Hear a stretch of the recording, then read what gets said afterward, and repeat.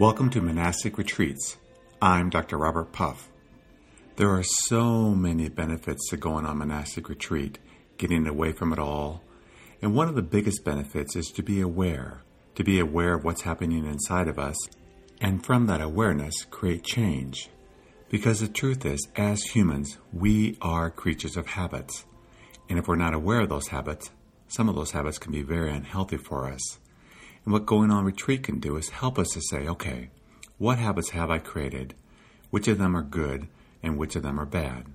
But let's start with, why do we even have habits? Habits are just a natural part of being human. As we age, we develop things that we like to do. For example, my grandmother was an early riser. My mother was an early riser. Guess what? I'm an early riser too. It's probably one of the reasons why I like going on retreat, because the monks and nuns get up pretty early. But we develop habits, and again, some of these habits are good, and some of them aren't so good. Again, when I was a kid, I definitely had a sweet tooth and ate a lot of candy. And it took me a long time to break that habit and be much more conservative on eating sugar. Habits help us from being overwhelmed with life.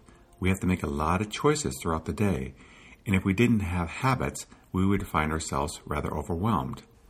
I don't know if you've ever moved before, but moving can create a lot of turmoil in our habits. When we move to a new place, a new house, even a new city, perhaps even a new country, there's a lot of new habits we have to develop. We have to find where to go to the store, schools, post office, groceries, so many things we have to change. And creating those changes causes distress inside. I'm a clinical psychologist, and we know that moving is one of the most stressful things that we can do. Whenever there's a change, like a death or a loss of a job, that creates a lot of stress in us. So we develop habits to reduce that stress. They're healthy, they're helpful, but some habits aren't that good for us. I mean, a clear example would be, think of someone who started as a young person and experimented with drugs and went all the way to heroin. They now have developed a physiological and psychological habit to do heroin. Or someone else may have, when they're sad, turned to food, comfort food, to help them feel better. And now as they've gotten older, they are much heavier than they want to be, and they struggle with keeping their weight down. So habits are habits, good or bad. One habit I have is I like going to the gym and working out every day. I started when I was about 14, and I've done it consistently throughout my life. This is a good habit that I've developed. So some habits are good, and some aren't so good. So when we go on retreat, what I want us to do is a lot of self-reflection. Because when we're on retreat, all our habits are going to be disrupted somewhat. We're going to be eating differently, sleeping differently, not having our work to do, being on our phones. All these habits that we're used to doing won't be there. And so we look at ourselves. First, we start by looking at ourselves and saying, okay, what are the habits that I have cultivated? And really examine them and say, are there good habits? We keep those. Are there habits that aren't so good? Then we work towards getting rid of those. And I'm going to talk about how we get rid of bad habits. But first, what we want to do is not judge ourselves, but just look at ourselves and say, okay, what do I do? Do I spend 3 hours a day watching the news? And perhaps that causes me to be depressed or worried about the world. Do I spend a lot of time on the phone where I could be more productive? Do I spend much time meditating or studying spiritual scriptures or developing my spirituality that might be good for me? A lot of people, when they go on retreat, sleep a lot. And that's probably indicative that they're not sleeping enough. So that might be a habit to start working towards changing, getting more sleep. But that's where self-discovery is so beautiful. Because if we're non-judgmental, we can just begin by looking at, okay, what are things that I'm doing that aren't very healthy for me? And what are things that I'm doing that are very healthy for me? Of course, we're going to keep the ones that are healthy, and we're going to work towards changing the ones that aren't healthy. But so often we go through life so unaware. We're not even aware that we're doing certain things, that we may be every meal having desserts, and that's causing us to put on an extra 5-10 pounds every year. Maybe we don't make much time for meditation because we're so busy, and we know that meditation has always been good for us, so we start making room or space for that. Maybe we realize that our bodies need some change and yoga would be so good for us. So again, we start saying, how can I make space for this? So it's a lot of letting go of certain things and working towards keeping and reinforcing things that we do and bringing new things in that we could benefit from. Because that's where self-discovery is so great. When we're on retreat, we can start really looking at, what do I need to do to make my life healthier and whole? Now, there's another thing we can do besides looking at ourselves and our own lives to learn about what we changed in regards to our habits. See, the monastic tradition goes way back, way, way back. I did an episode on St. Anthony, who many consider one of the founding fathers of Christian monasticism. And the rule, if you're going to a Christian monastery, probably the rule in the West that they'll be following is St. Benedict. I'll be doing a podcast on him. But whether we stay at a Christian, Buddhist, Hindu, Islamic monastery, what we'll find is there are rules there. There are rules that the monks and nuns follow that are very old, that are based upon centuries of people looking at what works to help us develop our spirituality so that when we decide to enter the monastery, we really can grow. And this is something I've discovered over the years, is that not everyone that's at a monastery is enlightened, is super healthy, and everything's great for them. But they're better. They're better than they would be out in the world, because in the context of a monastery, where the habits are very healthy, they thrive in that environment and do so much better. Because at the monastery, there are just so many different things that help them be healthy. Again, it doesn't make them super healthy, but it makes them better. And they are better because of the habits that are in many ways imposed upon them. With time, as you live in a monastery, you get used to the habits, like the habits, and don't want to leave. But it takes time to develop that. So that's why new novices to a monastery, over half of them tend not to stay, because at first it's just too hard. Our old habits are ingrained in us. And the older we are, the harder it is for us to change our habits. That's why often monasteries have rules about how old you can be to join the monastery. Not all. If you are older and listening to this podcast and are interested in joining a monastery, there are monasteries out there that will take people in their older age, so check into them.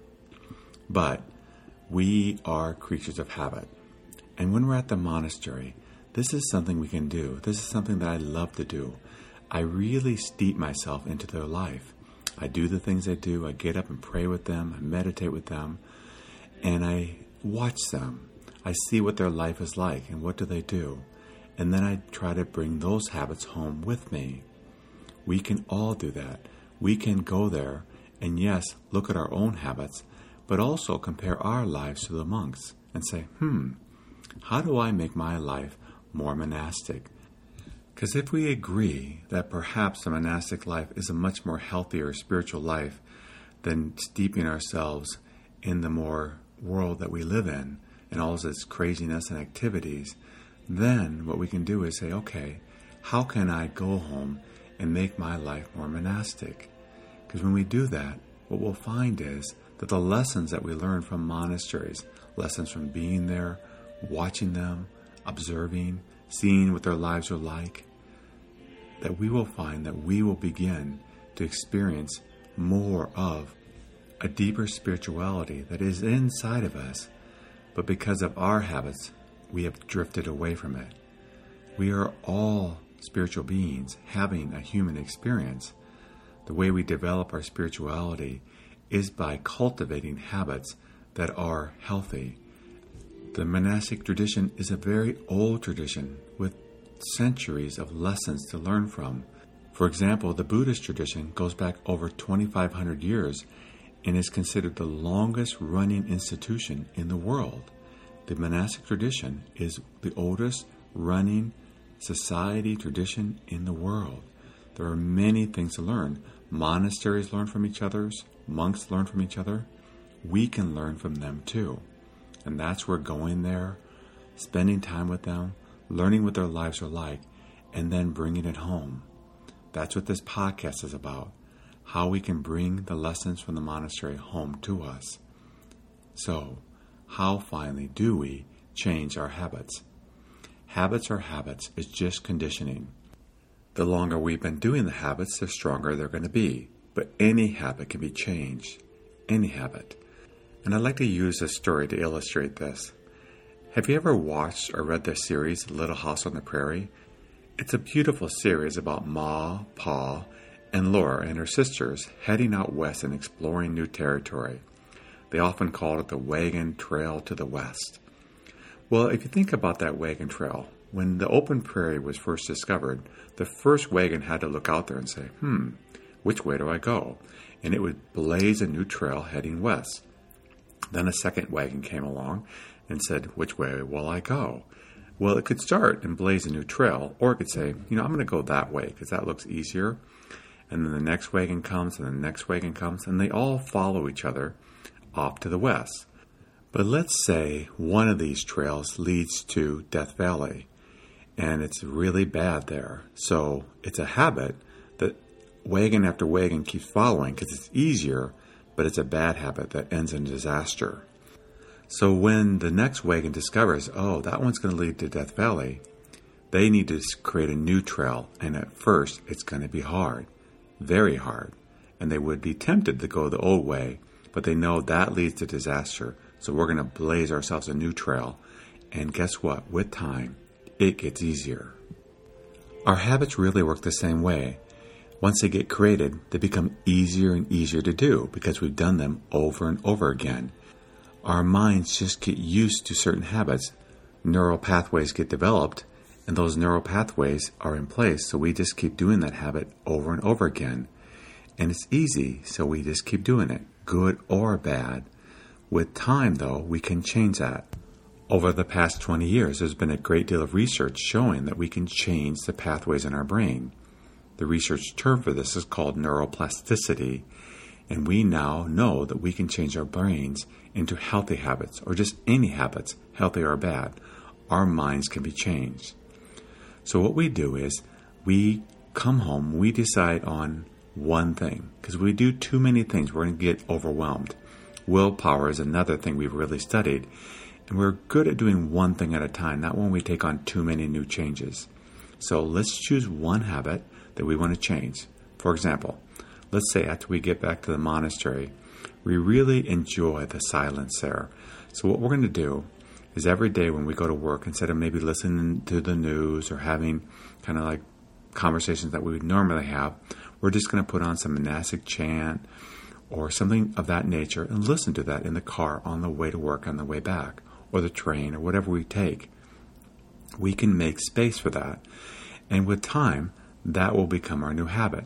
Now, we're going to have withdrawals. We may say, but I'm not keeping up with the world. I miss the news.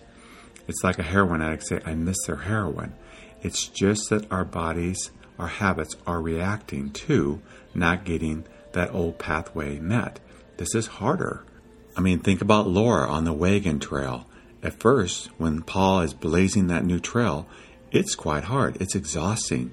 But with time, it gets used more and more again, and then roads are built, and then freeways, and then it's a very smooth pathway. But initially, it is harder. That's why I do recommend choosing one thing at a time, and then developing that until that becomes a habit. Again, we have limited amounts of willpower. When we take on too much, we'll quit. But if we choose one thing, and then do it, and get it ingrained, so now that's the habit. That's the habit. Habits are habits, good or bad. Now that's the habit, so that's the one we start doing. Then we say, what's next? Let's go on retreat again. Let's observe, let's see what's happening there. What can I bring home next time? Now I'm going to work on that. I'm going to work on that. Now some habits may take a few weeks to change, some may take months. It depends upon how long we've done it and how old we are. But that's why I really recommend taking on one thing at a time. Because whether it takes us a month or whether it takes us 6 months, we can hang in there if we're working on one thing. If we get overwhelmed, we're going to quit. But then again, after we get that skill down, go back to the monastery, watch the monks, watch the nuns, see what they do. Then bring something else home, and then go do it again 6 months later, and bring something back home. There's so much we can learn from the monastic tradition. So much. And that's what this podcast is about. So, again, habits are habits. We are creatures of habits. We have to be aware of our habits, work towards changing them, and then also learn from the monks and the nuns at the monasteries and bring home their habits, realizing that we can bring home any habit we want. and really develop our spirituality. So thank you for joining me on Monastic Retreats. If you'd like to learn more about the world of monasticism or like to find a retreat, please go to www.monasticretreats.com. That's monasticretreats.com. I also create a podcast about happiness, how we can be happy throughout our lives. If you'd like to learn more about these podcasts, please go to www.happinesspodcast.org. That's happinesspodcast.org. Until next time, be still, be at peace.